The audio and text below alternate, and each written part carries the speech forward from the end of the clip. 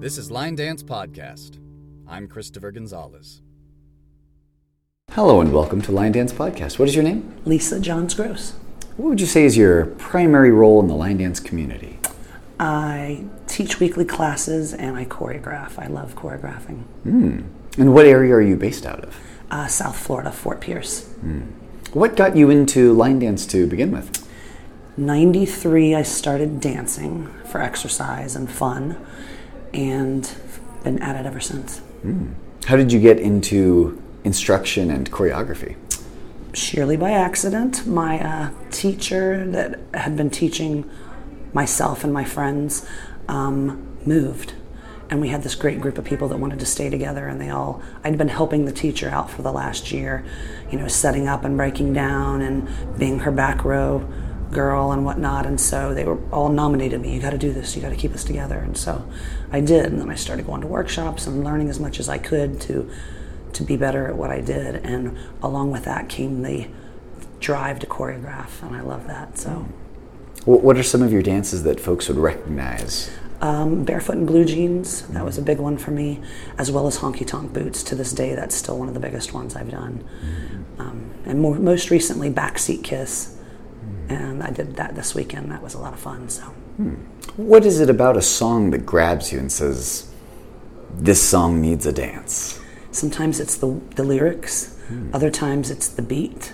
And when you hear it, you just hear it and know you have to get that pen to paper.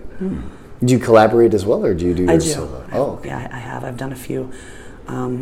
Gail Dawson, I did one most recently with her. I've done over 100 dances in the last 25 years, so I've collaborated a few times over the years. Are there any people on your maybe someday list? I don't think so. I mean, there's a lot of people I would be happy to do it with, but I haven't really. There's no specific person that I'm itching to do it with necessarily. Do you find that teaching at events and teaching back home is different in any ways, or is it just the same on a larger scale? I think for the most part it's the same on a larger scale, and maybe at events you have more experienced dancers. So you can sometimes cover more in a class than you might be able to at home with a less experienced dancer. What can you tell me about the flowery accessories that I saw in one of your teaches today? Well, the dance was one of the ones I taught today. Was called Hawaiian Girl. So everybody got laid. Brought the flowers and everybody got one. I do that in most of my classes at home when I teach that dance, and it's just fun. They like it, and little fun accessory to add to the mix. Is that your first dance that has had an accessory to it?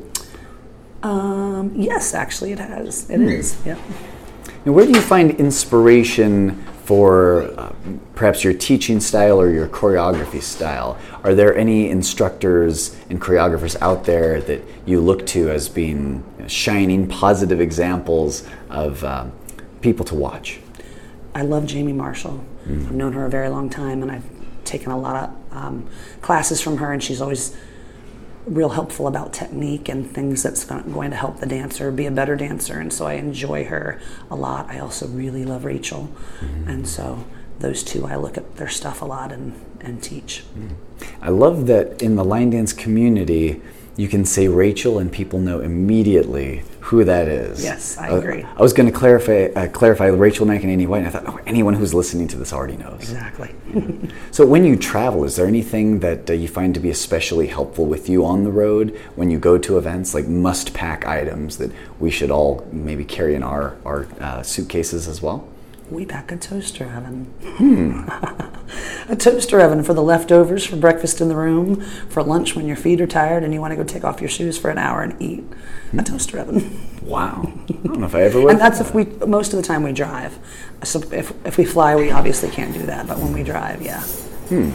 Now, your students, I imagine, once they've gotten into line dance, there are various factors that keep them in, whether it's the friendship, camaraderie, the music, exercise.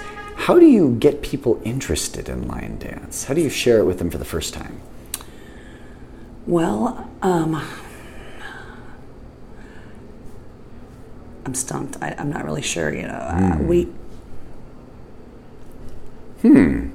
Yeah, that's a tough question. I've heard different people answer in different ways.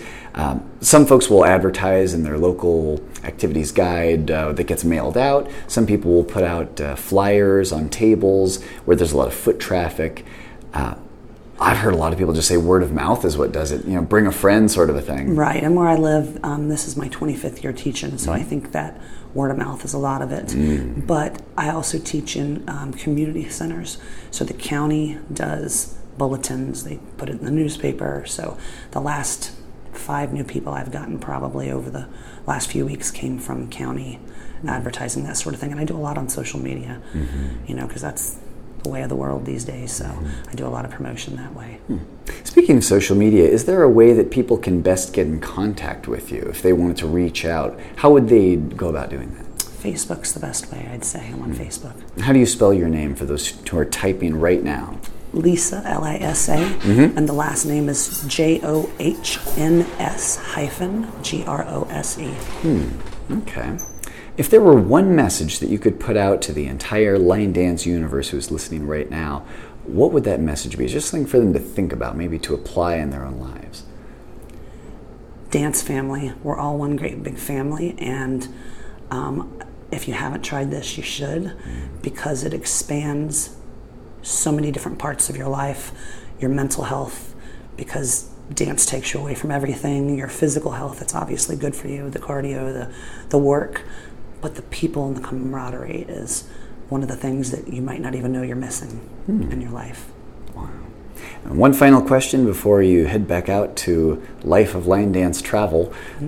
If there were one dance that you'd recommend for everyone to learn right now, any level, any choreographer, any era, if there's a dance that you think would just light up a person for them to learn, even if they're not ready for it right now, if it might be a little more advanced, or if it's a beginner dance that everyone should know because it's a classic and you can dance it 3 states over, what dance should everyone learn? Everyone should know Come Dance With Me. You can do that anywhere, anytime, any place. And if you don't know it, you should learn that one. All right, that's Come Dance With Me by Joe Thompson-Szymanski, I believe. Yes. Yeah. All right, well, thank you very much, Lisa, for joining us here on Line Dance Podcast. I look forward to seeing you at the next event. And till next time, we'll see you on the dance floor. Thank you so much for having me.